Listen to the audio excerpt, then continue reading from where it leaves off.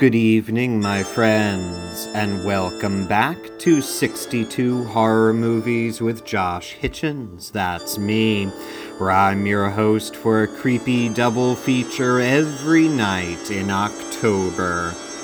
Come join me, won't you?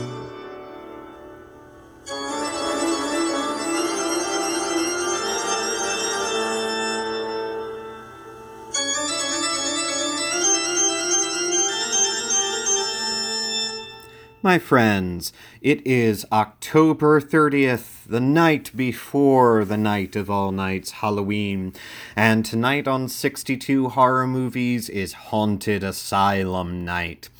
The idea of the haunted insane asylum is one of the few horror tropes that really deeply disturbs and frightens me.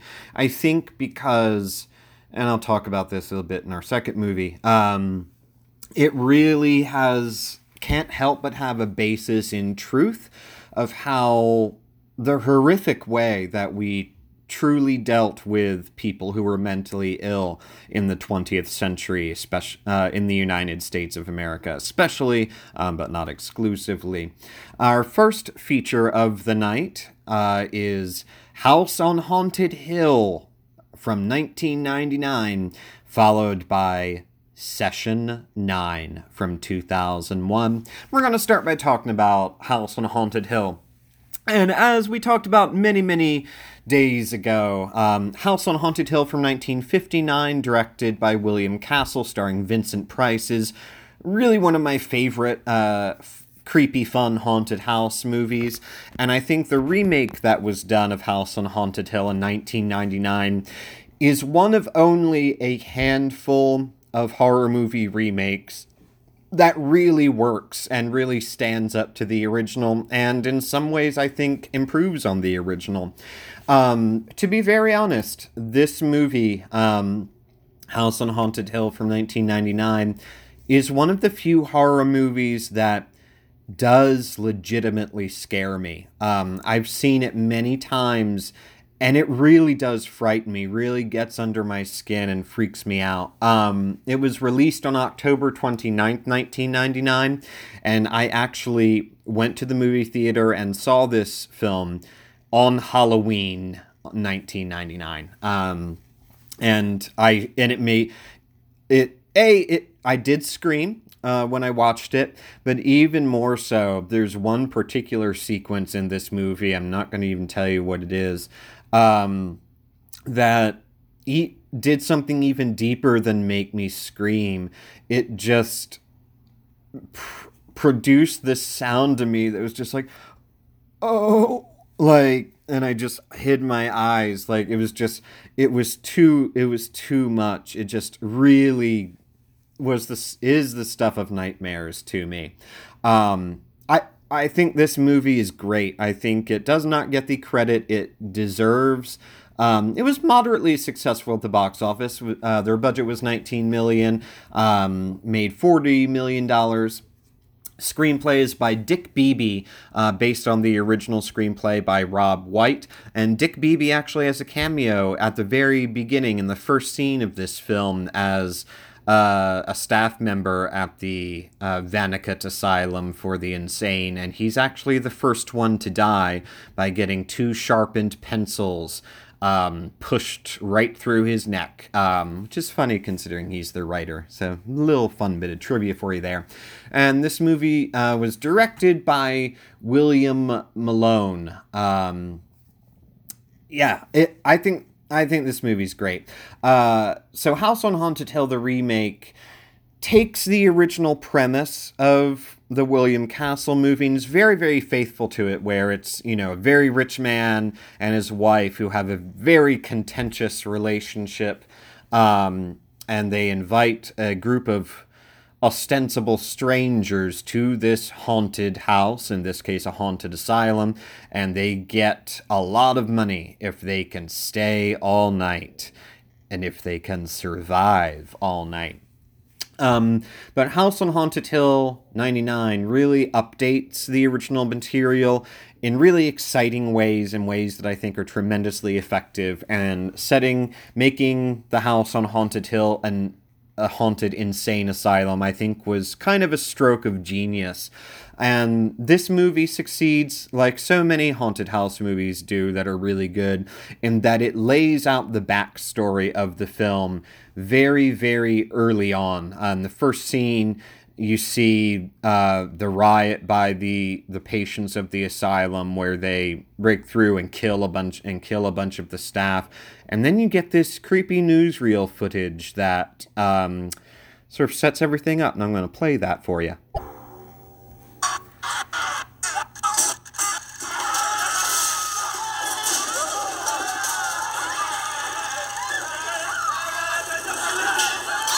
And what you're seeing here is patients operating on the staff members. October 11th, 1931, Los Angeles.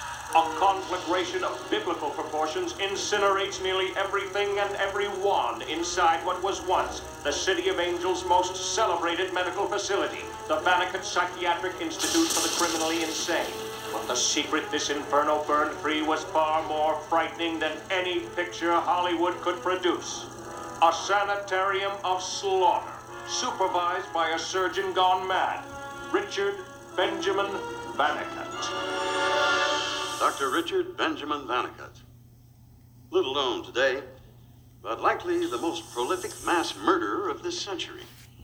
He out-butchered Bundy. He made Manson look meek, and the site of his carnage still exists today, restored almost to its original state. But it has yet to be inhabited, because some say the spirits of Vannicut and his victims still live within the walls of the house on Haunted Hill. And so that's the setup for the movie. And that is the wife of the main character, played by Famke Janssen. I'm not sure if I'm saying her name right. Sorry if I'm not. She's great. Is watching a sort of kind of a ripoff of Unsolved Mysteries, which was hosted by Robert Stack. And this, in House on Haunted Hill, it's called Terrifying But True, and it's hosted by Peter Graves, who's a great substitute for Robert Stack, because like Robert Stack, has this really, really great voice. I think one of the chief assets that the remake of House on Haunted Hill has is that they cast Jeffrey Rush in the role of Stephen Price, in the Vincent Price role. Jeffrey Rush, great actor, has done some pretty shitty things. You can read about that on his Wikipedia page. But he's perfect in this role. He's made up to even look like Vincent Price, and it's not an imitation of Vincent Price, but it's a homage to him. And I don't think there's really anyone else who could have filled Vincent Price's shoes better than Jeffrey Rush did in this movie. And you have Famke Janssen as his wife, Evelyn Stockard Price, and like the original House on Haunted Hill, the scenes where they're fighting and bickering are some of the highlights of this movie, and they're even more extreme, with a sort of sexual edge, even more so than in the original film. And you have a really great supporting cast in this film: Taye Diggs, Peter Gallagher, Chris Kattan, Ali Larter, Bridget Wilson, and even a cameo by James Marsters, who's a cameraman in one of the early scenes in the movie. James Marsters is, of course, most famous for playing the role of Spike in Buffy the Vampire Slayer. And also, in a really great role, you have the horror legend Jeffrey Combs as Dr. Vannicut, who is one of the many specters terrorizing the guests in the house on Haunted Hill. And Jeffrey Combs is, of course, famous for Reanimator and other Stuart Gordon movies, including From Beyond and Castle Freak. He's also very memorable in Peter Jackson's movie The Frighteners, which is a great movie that I think has kind of been forgotten and shouldn't be. But anyway, So everyone gets to the house on Haunted Hill for the party, and that montage is set to Marilyn Manson's cover of Sweet Dreams Are Made of This, and any movie that uses that cover is a success. It's one of the great covers ever made. And the house is sort of this Art Deco fortress on the edge of a cliff with a sheer drop to the ocean, and the basement is where the asylum really is, and it's dimly lit with these flickering bulbs, and the asylum portion is just filled with these really horrific things. The makeup and creature effects and ghost effects in this film are so good. They were partially done by horror makeup legend Dick Smith, also horror makeup legend Gregory Nicotero. They're very good, very well done. And this is a movie that I think is deeply frightening because of its subtext of the atrocities that were done upon the patients by this doctor gone mad, Dr. Vonnegut. And this is, I think, the first movie that I saw that used the special effect, which has now become a trope of, like, a face suddenly moving very rapidly back and forth when you're not expecting it. I think this is actually the movie that uses that effect best, uses it in ways that are genuinely disturbing to watch. And then it kind of got overplayed in a lot of subsequent movies. But the thing that I think is really, one of the things I think is great about the remake of House on Haunted Hill is that for the most part, what you're seeing are practical special effects, practical makeup effects. It's not until the very end of the movie that CGI is deployed. And 1999, this is kind of the beginning of CGI being a thing that could be used by a lot of filmmakers, was becoming more accessible. And the CGI in this movie, I think, is the least successful aspect of it, because everything that you've seen prior to it looks and feels very realistic, and then you see this fake computer-generated ghost thing called the darkness. I think the concept behind what the ultimate darkness in the House on Haunted Hill is really fascinating, and a great addition to the original story. But the way they do it with the special effects, with the CGI, I think is a little bit of a shame. But it doesn't ruin the movie, and watching the movie again recently, it's not as bad as I remember it being, but it's still a bit disappointing, because all the spooky effects up till that time have been really effective. And when you watch House on Haunted Hill, make sure you stick around through the end credits, because there is an end credit scene that is really great and really disturbing and totally brings the whole movie full circle in a really interesting way. I cannot recommend the remake of House on Haunted Hill enough. This movie was made by was the first movie made by a new production company called Dark Castle. After this, they remade another William Castle movie. They remade 13 Ghosts, which we talked about earlier. And that came out, I think, in 2001. That movie's a piece of shit. I know a lot of people really love the remake of 13 Ghosts. I don't. I think the concept of it's really cool, with the house being made of glass is fascinating. And I think the backstories and the designs of the 13 Ghosts in the remake are great. But the problem is that is the most interesting thing about the movie. The actual plot of the movie and the execution of it, I think, is pretty poor. But it has its defenders. 13 Ghosts is worth a watch once. But I think House on Haunted Hill, the remake from 1999, is infinitely superior, is one of the few horror movies that still honestly scares the daylights out of me. Still to this day, at 35 years old, even though I've seen it many times, it still makes me jump, even now. Highly recommend it. So, enjoy House on Haunted Hill, the remake from 1999, and we'll come back for our second feature of the night.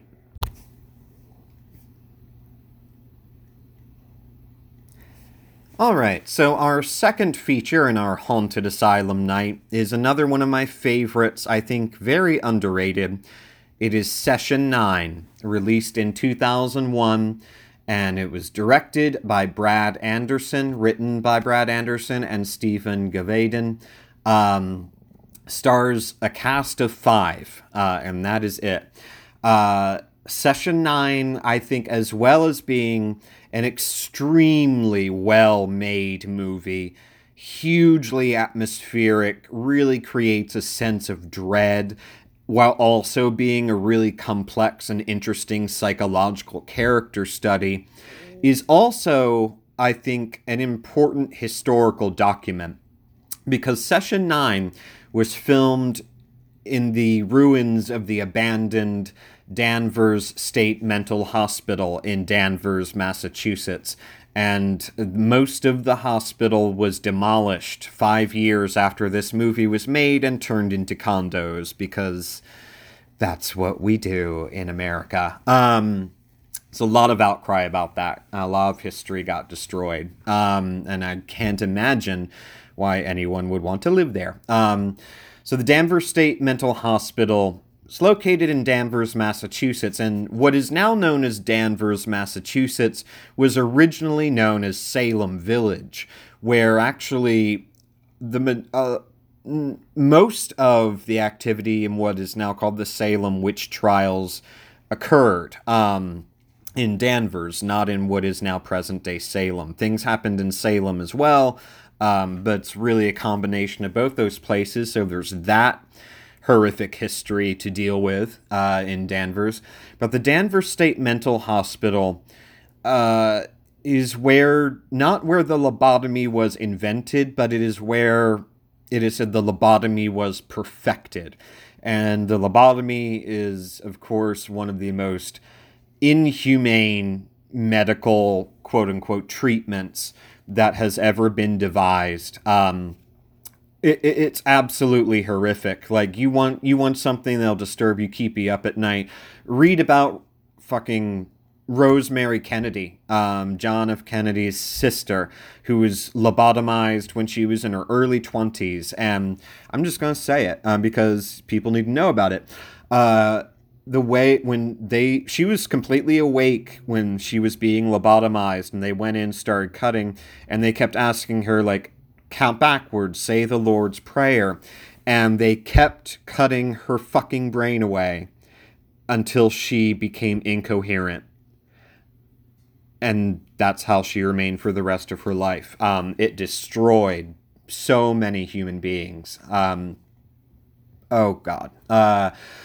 So that's part of the legacy of Danvers State Medical Hospital and Mental Hospital, and like many of the big asylums, including Penhurst here in Pennsylvania, among many, many, many others, was eventually closed down due to the immense abuse and neglect of the patients by the medical staff.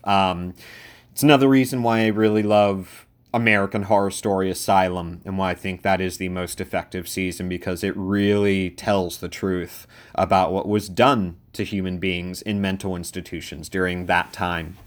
So, Danvers State Mental Hospital was abandoned, and when Session 9 was filmed there, they could only film in a relatively small portion of the hospital because a lot of it was unsafe, and there actually was asbestos in the building. The 5 men who were the characters in this movie work as an asbestos abatement team, and they're working in the hospital all alone.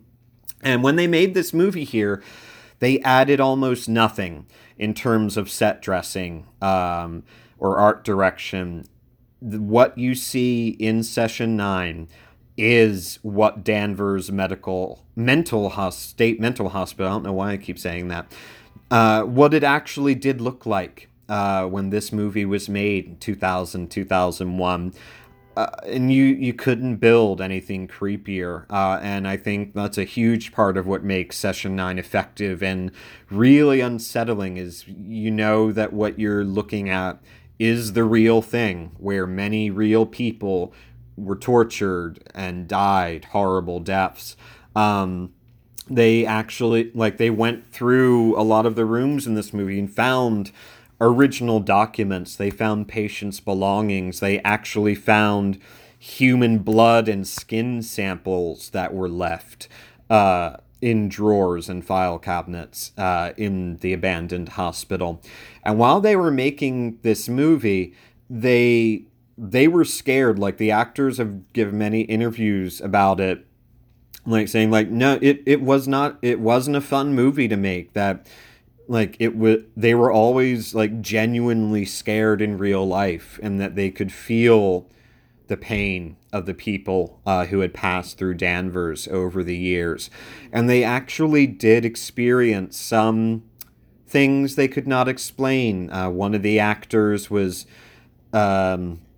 filming a scene outside, and he was looking into a window into the asylum, and he saw a black shadowy figure walk past the window when everyone was outside. There wasn't anyone in the building at that time.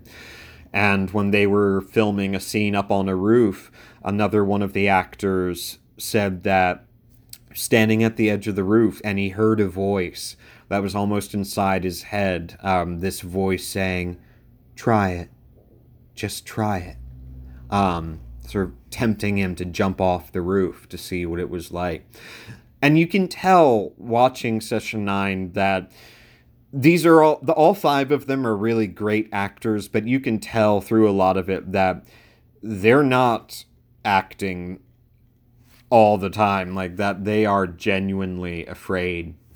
And Session 9 refers to one of the characters finds these audio recordings of a former patient, a woman who had a multiple personality disorder, dissociative identity disorder, and throughout the session, starting with Session 1 and on and on and on, you get a really terrifying portrait of what's happening to her.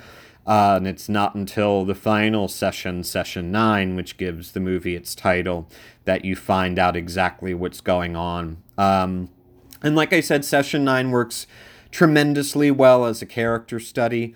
It's a movie about really the horrors of the human mind. Throughout the movie, there's a question of, is there something paranormal happening? Is this place haunted? Is it ghosts? Is it a demon? Or is it mental illness? Is it human frailty that is haunting these people? Is it a haunted place, or are they haunted people? Which I think is a question that the horror movies and horror media, when they ask that question and interrogate that question, that is when a piece of work is created that truly sticks in your mind and does not leave. And Session 9 is definitely one of those movies that once you see it, it never really leaves you. I've never forgotten it.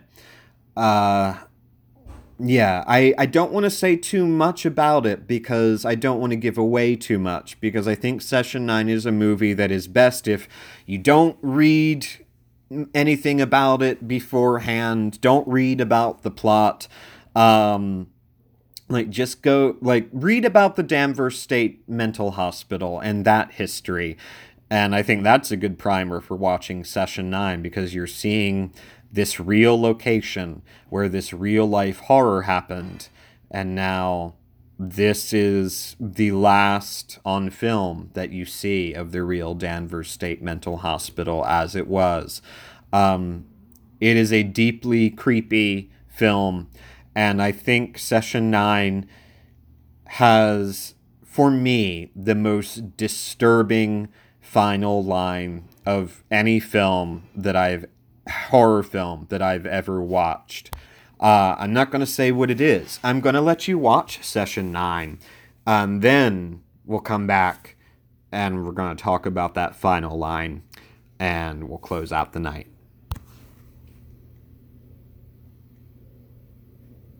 Okay, so I am going to assume that you have watched Session 9. If you have not watched Session 9 yet and you're still listening, please, I beg you, stop, because the ending is not something you want to be spoiled.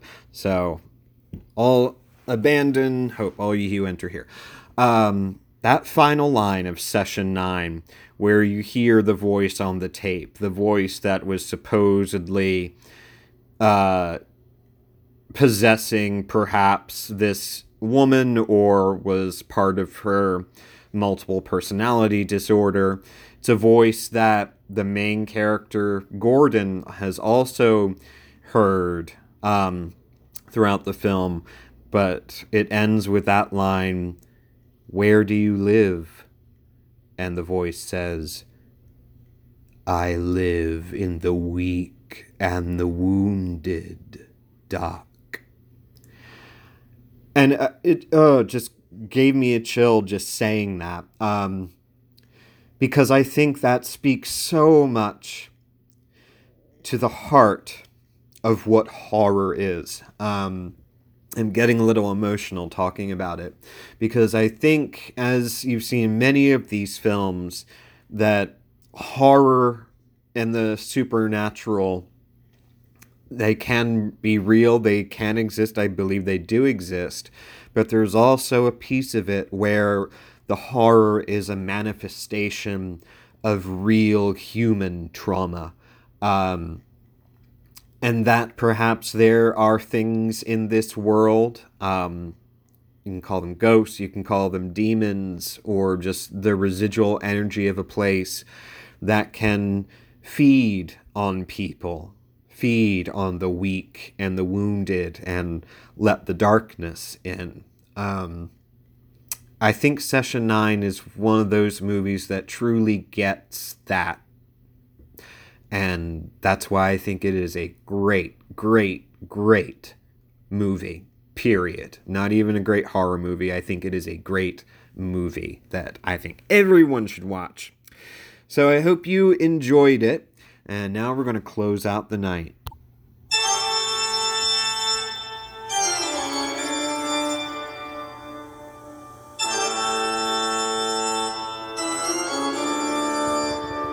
My friends, thank you for joining me once again for 62 Horror Movies with Josh Hitchens. That's me.